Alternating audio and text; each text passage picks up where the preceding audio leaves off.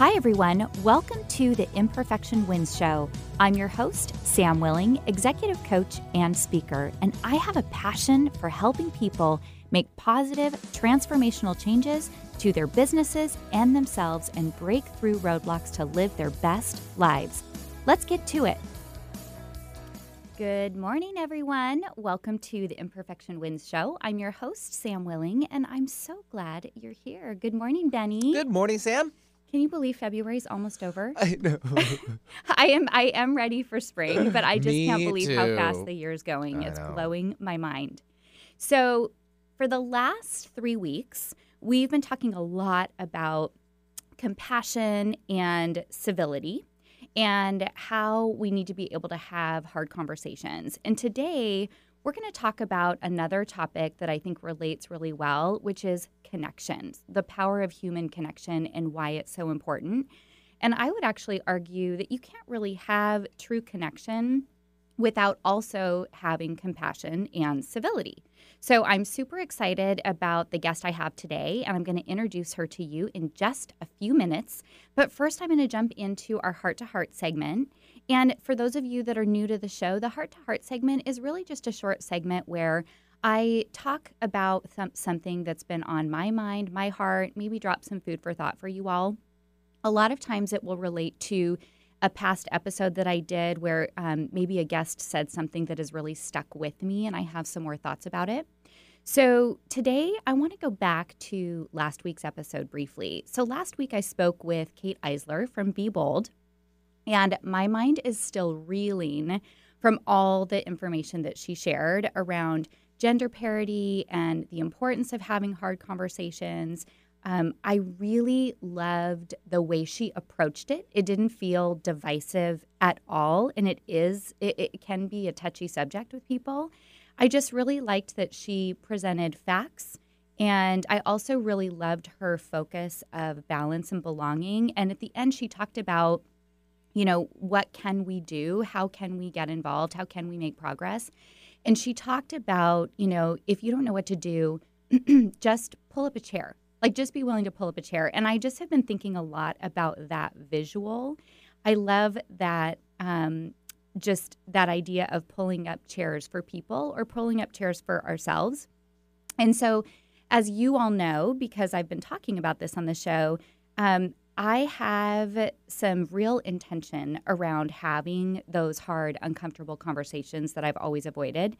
And I just really feel like for maybe not the first time ever, but I really feel this renewed sense of wanting to learn and understand and have my table set for everyone. And there are enough chairs to go around. So one of the reasons that I mentioned last week that I really wanted to commit to having these conversations and learning more and understanding more is that I feel like I need to model that for my kids. And I really want my kids to not be afraid to be their unique selves, not be afraid to ask questions. I want them to be open to new ideas and be curious about other people's lives. And I want them to know that I'm curious about their life and their thoughts and opinions. In the beginning of the show, not too long ago, I had Shay Bearfield on, and she talked about how one of the most important things that her mom did was ask her opinion, and she never devalued that opinion. She may disagree, but she didn't ever devalue that opinion or try to set her straight. And I just really think that that is really amazing, and I want to instill that in my family too, and it's never too late. I mean, my kids are 16 and 18, and I want to make sure that we're having those conversations and making sure that I don't unintentionally make certain topics taboo just by not welcoming certain discussions into my home, that could be directly or indirectly, right? I mean, it's not like I always say we will not talk about these things. I mean, I did share that sometimes I do when it comes to religion and politics, but that's going to stop. I'm not going to do that anymore. But sometimes we can make topics off limits just by being uncomfortable with them ourselves or avoiding it ourselves. We might unintentionally be sending a message that something is off limits or not okay to discuss. I was listening to a speaker a couple of weeks ago that told this story about a pregnant dog. Don't worry, it starts out as a sad story, but it's okay. A pregnant dog that was hit by a car, and her hind legs were injured. And she did end up living, but her hind legs were never the same. And she sort of drug them behind her as she walked. And when she had her puppies and they started walking, they also were dragging their legs behind them when they walked. And so the owner was really worried and sort of confused. Why would this be happening? And he took them to the vet to get checked out. And the vet determined that their legs were totally fine, but they were doing what was modeled for them. Like they had been watching how their mom was walking, and they started walking in that same way, even though their legs were perfectly fine. And this story really struck me because it made me really think about the conversations we've been having on the show lately and just thinking about, what am I modeling? I mean, do I want my kids to drag things around like perfection, fear, worry, control? Do I want them dragging those things around them, behind them, everywhere they go? And of course, the answer is no. So in order for them to not drag those things around, I need to not be dragging them around in front of them either. So as always, I've talked a lot on the show. I am really working on releasing things that don't serve me and releasing things that are dragging behind me and holding me back from being 100% me and in my purpose. So here's your food for thought for the day. What are you modeling? Is there anything that you're dragging around that needs healing and release?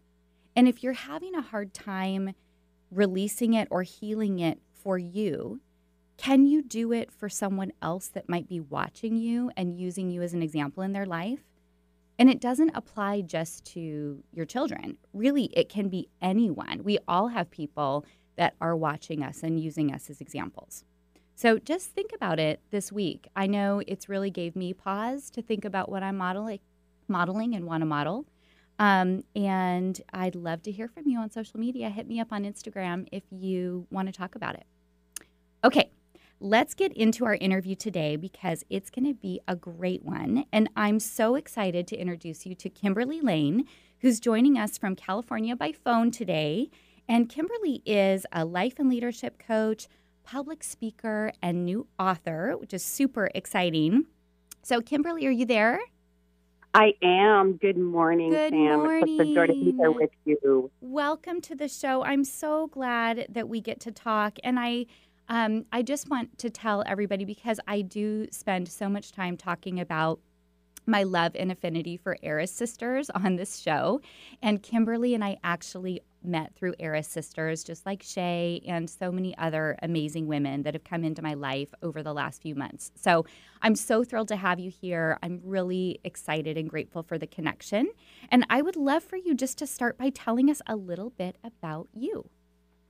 Wonderful. Yes, I do have to say Eris Sister has been just such a gift in my life as far as connecting me with just amazing women with great stories, great inspiration, and doing great things with their life, such as you, right, Sam? So a little bit about myself. As you mentioned, I am a professional speaker. I am also an author. I've got a book coming out, which I'm sure we'll talk a little bit about, coming out this week, actually, which I'm excited about. It's so exciting. Connections. Yes, Connections Change Everything. I'm also a connected leadership consultant and coach from a leadership perspective in the business world, but I'm really also on an overarching passion about just improving connections everywhere. And I also work with women from a coaching perspective to help really coach themselves to better connect with themselves, which helps them to better connect in their life and bring more joy to their life. So very passionate about connection, as you can see. Just, from a passion perspective, other than connections, I do have a bakery. It's an artisan bakery. It's an e-commerce bakery because I love the way when we sit down and have a meal, how much joy that brings us and how much it brings us together and we bond over sharing a meal. So I've taken retro recipes from my grandmother, my mother, my Nana, and I sell indulgent Italian mascarpone cheesecakes, luscious layer cakes, and just it brings me so much joy to be able to bake for people and to put my love on their table. So that's a huge passion. Always wanted kids, but that was not, unfortunately, my destiny. So I collect fur kids. Right now I've got a little Shih Tzu named Sammy, and he's just my little guy, just super smart. So as you mentioned, live in sunny California. Despite being born in the East Coast, I've been able to gradually move west to the sunshine. So just really a joy to be here today, Sam. Good for you. Well, I love the diverse background that you have, and I also am so glad that you talked about your baking, because when I first met you, I thought, gosh, this is such an interesting person. You have this background in, amazing sales leadership experience, and now you're doing coaching and writing, and you also happen to be a beautiful baker. And I know because I looked on your Instagram feed and your website. So I'm so glad to have you here. And we are going to take a short break. But when we come back, Kimberly, we're going to dig into your new book and what real connection means and why it's so important for human beings. So everybody, we'll be right back. You are listening to the Imperfection Wins Show on KKNW 1150. This show is sponsored by Urban Restoration, the Eastside's premier builder for remodeling, new construction, and so much more. With over 20 years of experience, the team at Urban Restoration has built a foundation of integrity, trust, superior craftsmanship, and personal accountability to clients. Whether you are building a new home, doing a total home remodel, or even a small project, the experienced team at Urban Restoration will walk you through the process and leave you with the results you desire. Client satisfaction and relationships rule at Urban Restoration. If you are located on the Greater East Side and looking for a contractor you can trust, visit the Urban Restoration website at ur-build.com. That's the letter U, the letter R-build.com for contact information and to check out pictures of their amazing craftsmanship. Again, that's the letter U, the letter R-build.com for Urban Restoration. Self-help, healing, spirituality, and more on Alternative Talk, 1150. Welcome back to the Imperfection Wins Show. I'm your host, Sam Willing, and I'm here today with Kimberly Lane, speaker, author, and coach, and as we just learned, artisan baker. I love throwing that in. So, Kimberly, I want to dig into your new book and your work around connection. So, tell me first, what's your new book about? So, again, the name is called Connections Change Everything, and the subtitle is How Smart Leaders Better Connect Through Conversations, and it's about how to retain top talent. So I directed it towards leadership, but quite frankly, anybody can pick up that book because it's basic tips, if you will, to improve connection in our life. So you can take many of the tips, such as the lost meal, managing digital technology, how to have difficult conversations, which you talked about earlier, and improve your own relationship, whether it's with your spouse, with your kids, with a friend, with a colleague, or if you're a leader, with your people. So, again, it was titled more directing towards leadership from a speaking perspective, but it's really, there's tidbits in there for anybody who wants to build connection in their life with whoever. So, I mean, connection is really important for all of us. And I'm curious, just for all of our listeners, how would you define connection? Because when I think of it, I think of course, I tend to think of everything in relation to the heart. So I think of it as it's deeper than just sort of surface level. It's like a human connection, sort of a heart connection. And so I'd love to just to hear your definition. How do you define connection when you're out speaking or in the book? That's a great question, Sam. And I think from your perspective, I agree. I'm so passionate about feeling other people or feeling a bond, and you're going to notice that when you're connecting with somebody, you kind of feel their heart, right? Mm-hmm. You feel their energy, and you feel like you just shared a moment that maybe you shared a cry together, a laugh together, a meal together, but you walk away feeling like you've touched somebody's life, or they've touched your life, or you walk away in a elevated mood, if you will, or very thoughtful or introspective, but you've had some energy exchange, right? When you're using digital technology as an example, it's a very logical interaction on a or an email. But when you communicate with somebody or see somebody in person or call them up, that's actually an emotional exchange, and that's kind of the connection I'm talking about. You're heart to heart, and so there's an emotional exchange that happens in a connection. I love that, and I can imagine just being in a corporate environment in my day job and spending my career in human resources. I can imagine how amazing it would be in a corporate environment for leaders to learn how to connect in this way with people. I think it would be really transformative. And I also agree with you. I think this sort of theory of connection applies to every human being. We all want it. We all crave it. So, but tell me, Kimberly, why is this topic, the topic of connection, so important to you? How did you sort of glom onto this? Great question again. So not to get too deep into my personal story, but I do share that in the first chapter of my book, which I have a quote in the very beginning. It says, everybody has a chapter in their life that they don't want to read out loud. And what's yours? And so it's about being vulnerable. So I talk about how I had early childhood trauma. At 10 years old, I was sexually molested by somebody our family trusted and I trusted. But then I was forced to keep that secret for over 27 years out of a threat by that person, right? And I became disconnected from my family because I couldn't share that secret. So you start blocking yourself off and isolating yourself so that you don't get in situations where you would possibly share that information and threaten yourself, right? So in an effort to come full circle and be more connected in my life, and I was fortunate to be able to have the strength to face that person and to deal with it and to be able to share my voice and my feelings and all that emotion, but also importantly to share that and release that secret and share that with my family and to reconnect with my family. You know, I was always still living with them and at home, but I was disconnected emotionally and really not and avoiding them in so many ways. So having that ability to reconnect with my family just made me start thinking about how are we forcing ourselves. Maybe you don't have early childhood trauma, but there's things we do on our daily basis that subconsciously separate us from other people when we can and actually do have opportunities to change that and to have true human connection, even if it's just a minute exchange.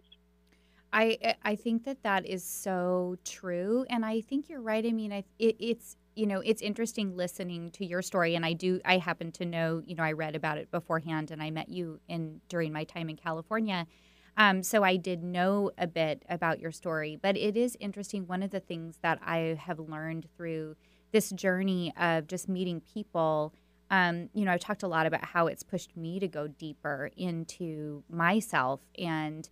Am I really connecting? And I would always consider myself a connector. I'm a relationship person. But, I think it's really easy in this world to sort of hold back who you really are and really only put forward the parts of yourself that you feel are acceptable. And what I'm learning just through meeting so many women with stories, and I don't have childhood trauma, but I've certainly met a lot of women through this journey that do.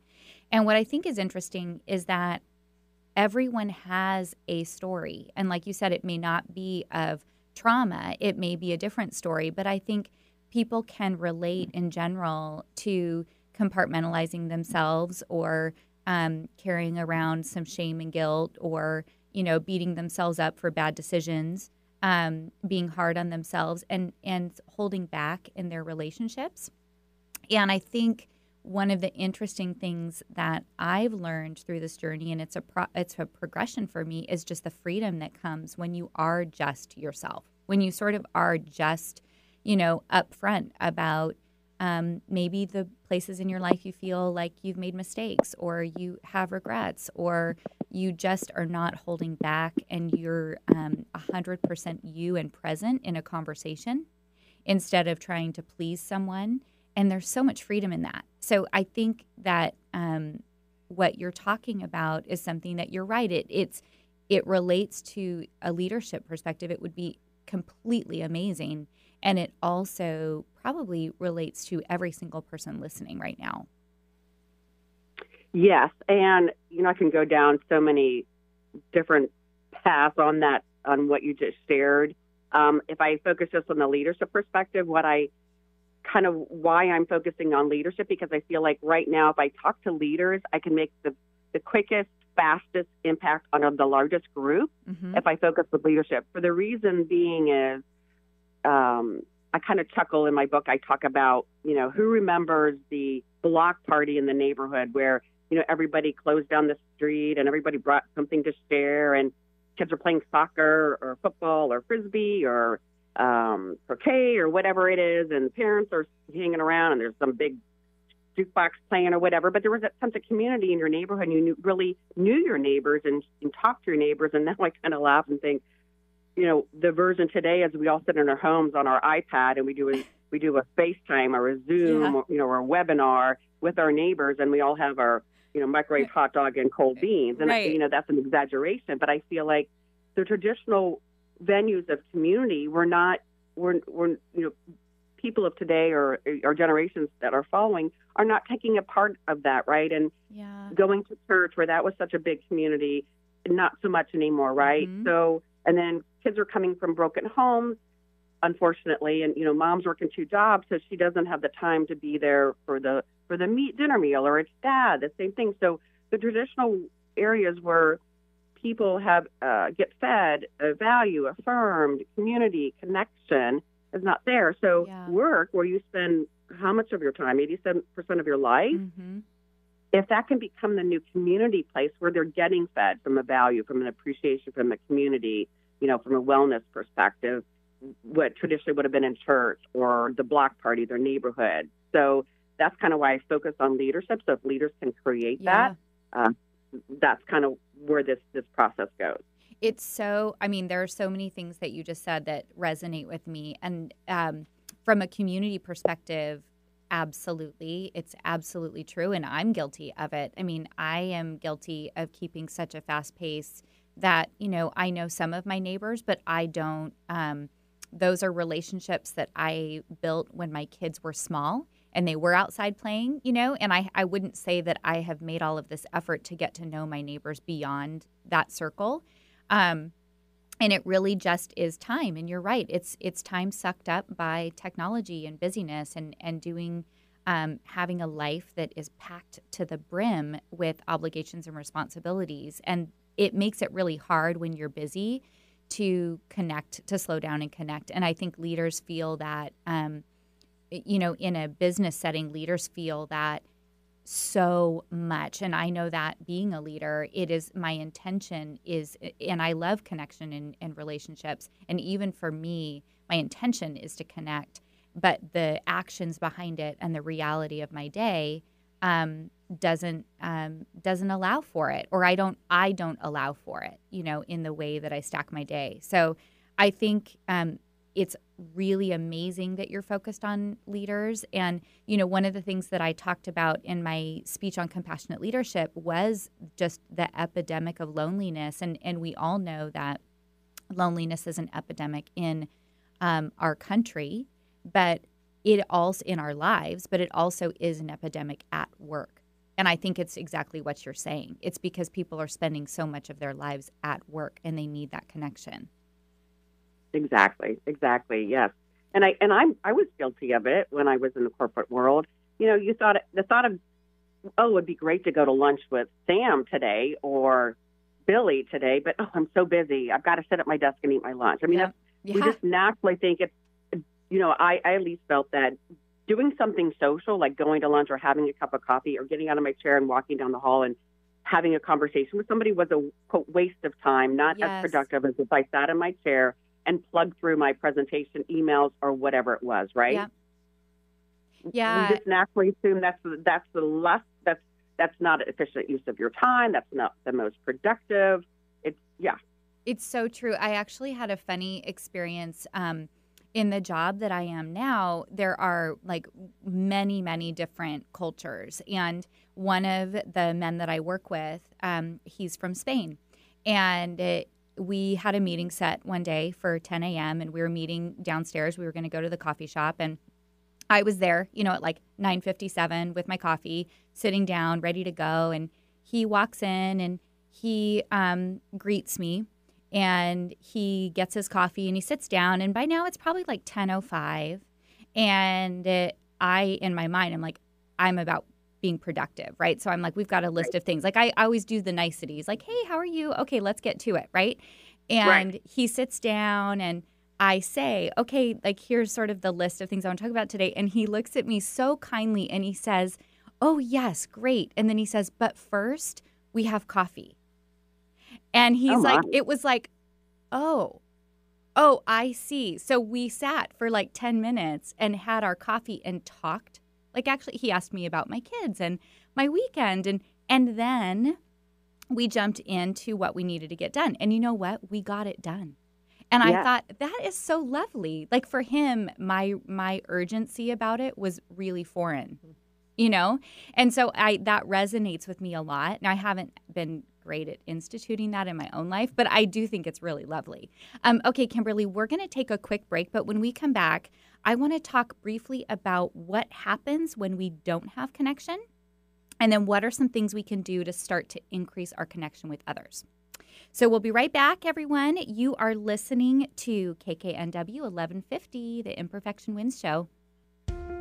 Hey, everybody. It's me, Sam. Many of you know that one of my greatest joys in life is handing out small, perfectly imperfect wooden hearts. That's right, I said perfectly imperfect. These are the words that came to mind when I held one of these handmade hearts in my hand for the first time. These beautifully crafted, imperfect hearts are made by my friend Gary. Fate brought us together, and ordering hearts from him and giving them to anyone who needs one has been a joyful part of my journey. The hearts serve as a physical reminder that things don't need to be perfect to be meaningful. Check out my website, samwilling.com/imperfect hearts for the whole heart story, to place an order, or make a donation. 100% of the proceeds go towards the mission. Don't forget, that's samwilling.com. Get your daily dose of variety. Alternative Talk 1150. Welcome back to the Imperfection Wins Show. I'm your host, Sam Willing, and I'm here today with Kimberly Lane, speaker, author, and coach, and we're having such an awesome conversation about human connection. So, Kimberly, before we ended, we were talking about the power of connection and why it's so important. And I thought maybe you could briefly just share, what are the consequences of not having connection? What happens? Well, and I'll cite some of the research that I did and in my book. And so, research we're saying when we are frequently meeting or speaking and have meaningful connection with people is definitely a positive influence on our happiness and joy. And it's actually proven that being connected to a significant community, whether it's personally, in your personal life or professionally, is just as much a risk factor in your life expectancy as diabetes, obesity, and heart disease, which was like, whoa. I mean, this has a huge impact on our happiness, number one, and our health and life expectancy. So that's like the high level consequence of being disconnected. I think, on a smaller level, you've talked about the isolation epidemic, which is another reason why I think the workplace has to be the community place. I think you're seeing high incidence of suicide, higher levels of anxiety and depression. I mean, I just think a lot of that's coming from just the digital technology that is, we pretend or we think or assume we're having connected conversations over text and email, but in reality, it's the emotions being removed, so we're not really connecting, we're just interacting. And I think we're seeing the consequence of that in what I just referenced. I love that point that you made. We're interacting, but we're not connecting. I think that actually is what happens.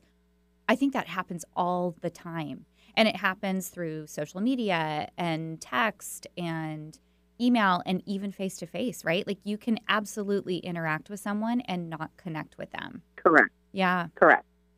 Yeah. That's so interesting. Yeah. Go ahead.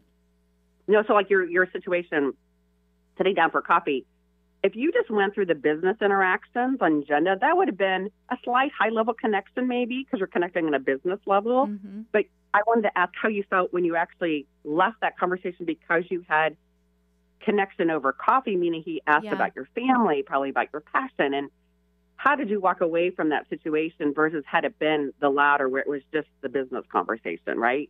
Yeah, I felt I think I felt joyful. I mean, I felt like we were like we were friends, Exactly. and it was sort of a warm feeling and like funnily startling, because it's like so not how we're so used to like doing things and checking things off the list. It was really it was a really lovely moment. And I do one of the things that I do in my role is I've always made it a point to go on walking check-ins with employees.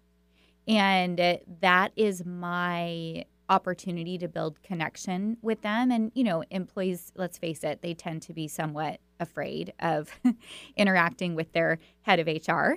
And I find that it's really, it's amazing for the relationship. And it's amazing for me. So I'll usually schedule maybe quarterly an employee for a check-in, and I have no agenda on that check-in other than just asking them how they're doing. And sometimes we talk about their personal lives. Sometimes we talk about work. I ask them, what are some things that we can do better? And is there anything that I can help you with? And, it's funny because when I do that, especially with more junior employees, initially, they're sort of nervous. And so I always have to preface the meeting invite with, this is just a check-in. I have no agenda. Truly, I just want to check in with you and see how you're doing. And after talking for about 5 minutes, they tend to warm up. And I think they really enjoy it. And I love it. It is one of my favorite things to do. And I think it's kind of, you're building trust with that person, but you just made an investment in them. You didn't have an agenda. You weren't trying to get something out of them. You just had an investment in them because you care about them and you had a check-in. And to them, that is such a valuable, warm, connecting, emotionally bonding. And so now they feel safe with you probably. Yeah. And I know you're big on compassionate leadership. I think that's just so beautiful, Sam, that you take the time. That's just awesome. I love it. And like I said, it's not always, I think the more of the leadership role you take on in an organization, the more your time is pulled, right? The more, which I think is why it's so neat that you're focused on leaders right now, because I think, the demands, like it takes a lot more effort and discipline for me to do those check-ins now than it did, when I was an HR manager. And it's just interesting, right? Because I have a lot of demands and things pulling at me. But when I do them, I feel like I'm my best self and I feel like it's the right thing. But it is very difficult to carve that time out, and I think a lot of leaders, one of the things that I did sort of a social experiment with a few years ago, and I just thought it was so funny, is that, when, like at a lot of companies, leaders walk around really fast, like very fast and very purposeful. It's like they've always got somewhere that they're late for, or a next meeting or another call or somewhere. And everybody knows, everybody in the whole company knows that they're really busy, right? That's not a shocker or a secret. And so what I started to notice was that leaders would walk by, and this was before I was a leader, they would walk by employees and they'd walk by really fast, like on a mission somewhere. And then they would say while they were walking, "Hey, how are ya?" And they'd keep walking. And I started watching this and thinking, this is so interesting, because why do you ask, right? Like, why are you asking how someone is? And then you keep walking. So like just about the time the person's about to tell you how they are, you're already gone, right? And they're like, oh. And so I started thinking about it and thinking, well, that's not authentic, right? Like you'd be better off. You'd be better off as a leader just saying hi. And not asking, how are you? And if you are going to ask, how are you, just stop. Like, they know you're busy. They're not going to take that much of your time, but at least stop and look them in the eye long enough for them to say, like, I'm doing great, or whatever it is, right? Or if you don't have the time, truly, just say hi and keep walking. But it's so interesting, right? Because I think it becomes our habit. It's like what you're saying about interacting but not connecting. Yeah, nobody. It's almost worse if you ask somebody a question and you continue walking, and they turn around and they're talking to your back as your head's walking out the door. That is like the most humiliating, devaluing thing you could do to somebody, right? So because we all want to be heard, right? We want our voice to be heard. We want our message to be heard. That's just not a good thing to do. Like you said, you're better for to say hi and keep on walking, right? Keep on walking. Yep. Keep on going about your business. Yeah. Yeah, exactly. Well, that's so interesting. So I would love for you to share just what are maybe like 3 things that we can all start doing today to increase our connection with others.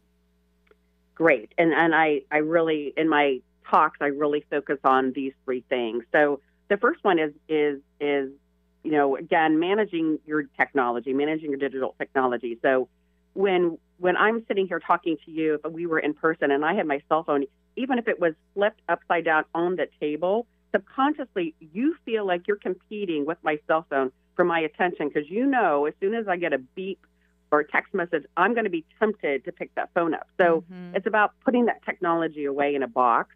And the second piece of that is, you can't do this necessarily on every exchange, but I try to encourage people to take 3 daily steps to better connection. So instead of texting somebody, whether it's an employee or a friend, take a minute to pick up the phone and make a personal phone call and hear their voice. That's, again, an emotional connection versus the digital interaction.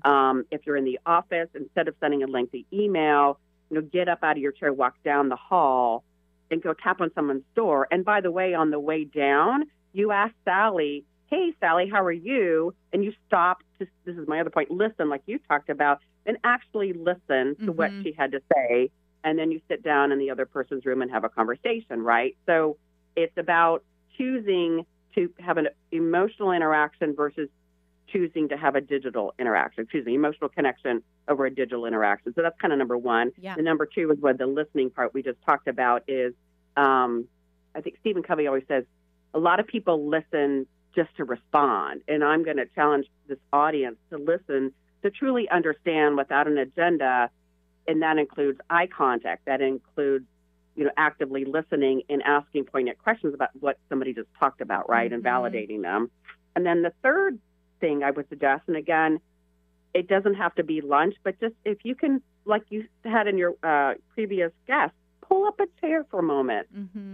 Pull up a chair and ask how somebody's really doing, right? And listen for, if it's 5 minutes, if it's 3 minutes, it doesn't always have to be a 30-minute conversation. But I think, just as you had mentioned, when you take those times for check-ins with your employee, you feel so much more joy. And you're like, you probably think, am I not doing this more often? And they're walking away with, wow, I can't believe Sam took that time and she invested in me and she cares. I mean, and I know as you get busy, the first thing you want to tick off your list are those check-in points, right? Because you're thinking, that's a waste of time. I could get through this, But the reality is, if you take a step back, what that interaction has done for you or connection has done for you and that connection has done for them is so bigger than just a task you could have completed, right? It's so true. And I love all 3 of those things. And the technology one, oh my gosh, that is such a hard one. And I'm guilty of it. I think everyone I know is guilty of it. Even with my own children, I will be, they'll be talking and I don't even know if I should admit this, but I'm going to. They'll be talking to me and I'm listening. And I'm also on my phone. And like we know from the research, there's actually no such thing as multitasking, right? So I am at that moment not really listening and being present to them. And it's something that I'm really working on changing. And I think that technology piece is huge. And I also loved what you said about actively listening. And we could do a whole show on active listening and what that actually means, because I think so often when someone's talking to us, we will already be formulating our response to them while they're talking instead of really focusing on what they're saying. And we have all these sort of, we're seeing it through our own lens. And so I love that one too. And another thing that I read, and you talk about it in your book, and you've touched on it a little bit today, is just through your baking, is just the power of, you call it breaking bread. with each other. And I think that's a really beautiful concept, and something that we've sort of lost the art of. I mean, even having a family dinner can be challenging these days. Yes, and I think that's why I love to bake so much, and I love to entertain. I just love to cook and have people over. It's just it's just this energy, and it's sharing, it's opening your home, it's being vulnerable, it's relating, it's connected. It's just and you know, kind of taking it back to the business world. And I started thinking about this because I was really successful in sales, and I started thinking about why was I so successful in sales, and what I would typically do if I liked the person. If I didn't like the person, I wouldn't do this. I didn't care how much I wanted their business. But if I liked the person, I would say, you know, I'm in town. How about, you know, after our meeting today, when you get a moment, can we go out to dinner? I'm going to be in town. Let's get to know each other. And so I would get to know them, and the conversation would be not about business. It'd be about that person, what's important to them, their family, and I would become friends with them. And as a result, I built trust, and then I would always get the deal. I mean, and so obviously I had a product that was comparable too, but I would always get the deal. And I started thinking about what happens over a meal versus having a conversation in the office. Mm-hmm. And when I'm in my office and somebody comes in to chat with me, or I go to their office, or we're in the meeting room, the topic is pretty much restricted to there's some niceties in the beginning, the topic at hand, you know. But if you invite someone out for coffee or get out of the office and go have lunch, all of a sudden the topics open up. I mean, you're not going to talk about politics and religion, but you know, you all of a sudden you're not going to delve into business right away. You're going to be like, do some niceties, and then you get into, oh, I didn't know you play tennis. We should play tennis sometime. Or oh my gosh, you have a bakery, Kimberly? That's great. Can I get a sample? So I mean, so it just naturally opens up. And I think in my book I have a whole chapter dedicated to the lost meal, because I think you share an experience. You share the smell of the area, or the smell of the food, the atmosphere, whether it's music or the different energy, the people talking, or it was a great coffee shop and it was pouring rain outside and you guys had this great conversation by the fire. But you're sharing a bonded experience that just doesn't happen necessarily sitting in the office, right? Right. And I think you take away with that. And so sharing a meal, whether it's a biscuit or coffee or a full-on spread, just has this bonding experience. And I just think people underestimate what goes on in that chemical energy exchange that goes on in that bonding experience. And food is just a significant catalyst to that, I think. Yeah. It's so interesting because it's something we all need, right? Like it's something that we all need and we can all relate to. And So tell me, so you talk a lot about vulnerability and imperfections, which of course both of those things are super near and dear to my heart. But why do you think that people respond so well to others showing vulnerability? Because I'll tell you, I really have found that in the way that even the Imperfection Wins show and brand has grown. Really, it has not been by my forcing at all. And what I hear over and over from people is that they just really appreciate that I'm vulnerable and I am honest about where I'm at. And it's been sort of scary to me in some ways, and then also really freeing. So tell me, why do you think people respond so well to others showing that vulnerability? Okay, I could talk about in several different areas. So, going back to my early childhood trauma, going through that experience, I felt like I was damaged goods, right? So I couldn't share what happened with anybody in my life, or what I mean? It was just like I have to present the perfect Kimberly, right? So, and I started feeling like I had to be perfect to be loved, I have to be perfect to be accepted. But when I started sharing my story, and other women would be like, oh my gosh, that happened to me, or my vulnerability, my fear, my anxiety, my depression, all that stuff, all of a sudden it was like, when I'm being less perfect, I am more loved. And it's an awesome feeling, right? And I think it's because we all feel like, I think we all have a level of insecurity and not feeling good enough or not feeling worthy. We all have that. And we're afraid if we show all of us, even the bad stuff or the insecure stuff, people are going to judge us and not like us. And I'm sure there will people that do that, but guess what? They're just as insecure as we are, and they just haven't come to the point where they're vulnerable enough to share their side of themselves. They're still projecting that perfect person, right? But I think when you're vulnerable and you share something about yourself, I would say 99.9% of the time, somebody's sitting there and saying, oh my gosh, I feel the same way. I like her. I can relate to her. Yeah. I can connect with her. I feel safe with her. I think being vulnerable allows for safety and allows for connection and communication. When you're just, if two people are sitting there and projecting their most perfect self, there's not going to be any connection there. There might be an interaction, but I just don't. I mean, it'd be hard pressed to have a really true emotional connection that you walk away from and feel, wow, that was beautiful, right? And I really like this person, and I've got a smile on my face now, right? Yeah, it's so, what you're saying. I think I always think about, when I started to be very open about some of my own, insecurities and imposter syndrome and all of these different things that people who know me intimately, it probably didn't surprise, but from the outside, it surprised a lot of people. It was like, oh my gosh, I thought you were organized, or I thought you had it all together, or whatever, right? Right, exactly. And what I have found is that that's sort of how movements start, right? It's like, okay, I go and I'm uncomfortable and I put myself out there and I go, and then it gives someone else permission to do the same. And and I think it's really a beautiful thing. So I want to touch on so we've got about 9 minutes left, but I really want you to talk a bit about the work, the coaching work that you do with women specifically, because I know you have a philosophy around, women having 3 natural talents. And I think this is work that's so important. And especially, my last guest was with Be Bold Seattle, one of the co-founders, and really focused on women. I'm sure you heard it. And so the timing is so perfect for women to rise up and have this coaching. And so can you just talk about the work that you do, and then maybe tell us what the 3 natural talents you believe women have are? I love to.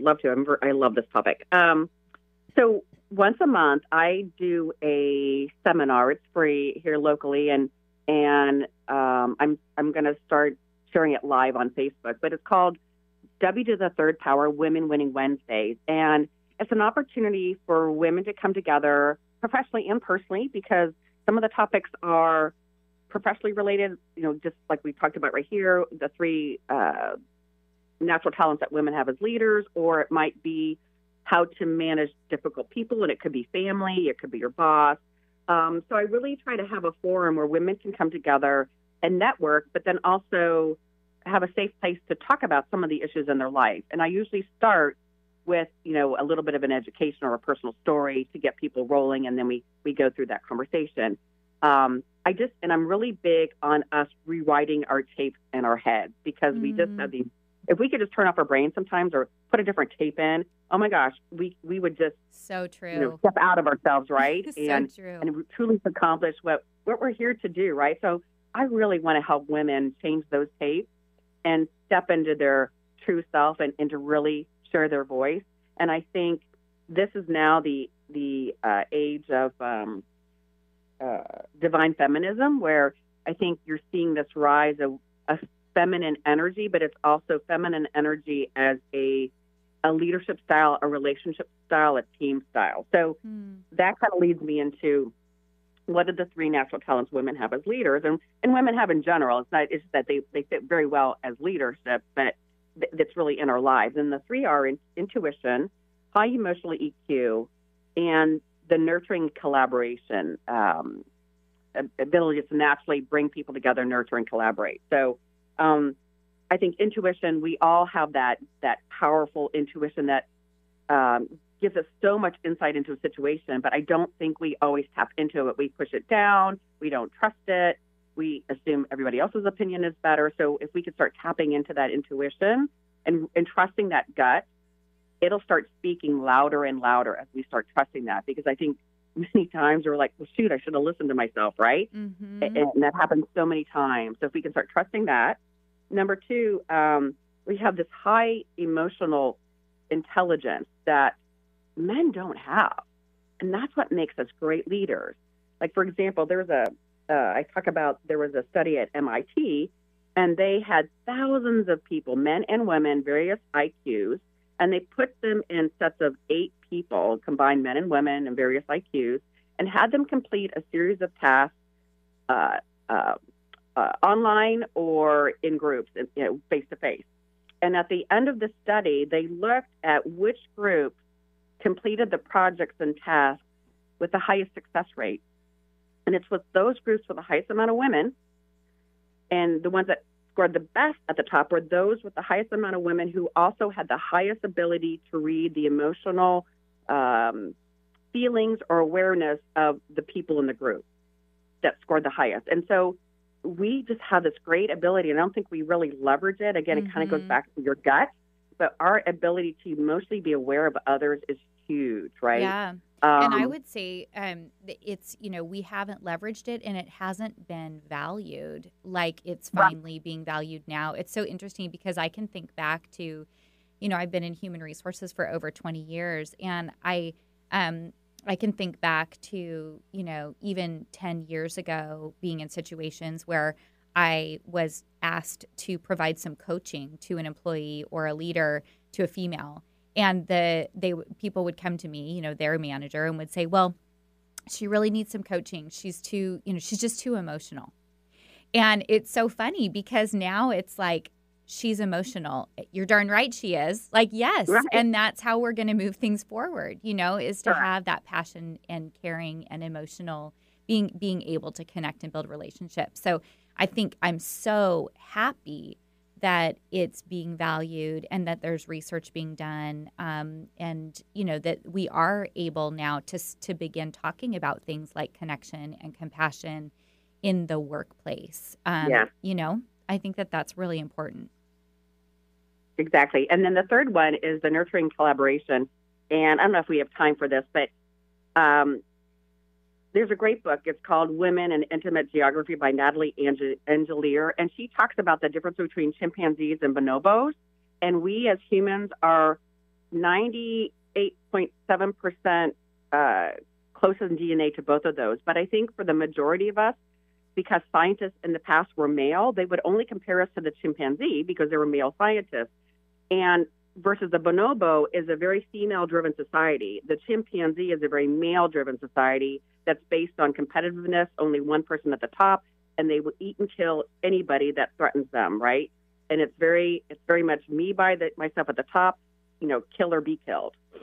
And that, I think, was traditional business, right? And versus the bonobo is a female-led society, and the females will gang up on any person, male or female, that is out of line, and kindly put them back in their place. It's a very nurturing, collaborative. They help each other out. They're about love, not war, kind of a thing. And they welcome anybody that appears to be a threat. They welcome them in with love first until they prove otherwise, versus a chimpanzee will immediately consider them a threat and isolate them or try to kill them or whatever. So I think in this whole divine feminine, this whole next decade, you're going to start seeing that. That's why we're seeing the acceptance of emotional intelligence in the workplace, or coaching and nurturing, and women as leaders. And so we just have that natural ability to collaborate. We choose to collaborate and bring people in versus being ultra competitive and isolating, right? We're going to give people, I think women in general, are a little more forgiving and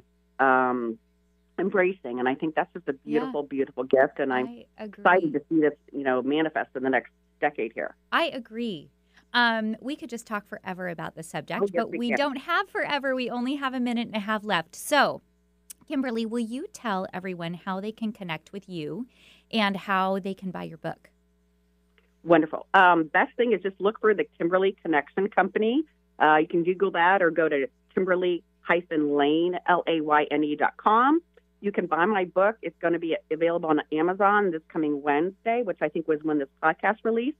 And for the next week, I'll have a 99-cent Kindle promotion. So just go to Amazon and Google Connections Change Everything. You can even just Google Connections Change Everything. It'll take you to my website, and you'll see the book there, which will give you the link to Amazon. So would love to help anybody out there that wants to feel more empowered, to share their voice, to be, a strong woman, or just to be more confident in your own shoes. I just am passionate about helping women. And Sam, I am just so thankful to have met you through Eris, and then just to be a part of your Imperfection Wins, because I think what you're doing is just beautiful, inspiring, and amazing. Well, we'll end on that note. Thank you, Kimberly, and everybody. I hope you've enjoyed it. Have a great day. I'll see you next week. And until then, be kind, have courage, and give yourself and others grace. Have a great Monday.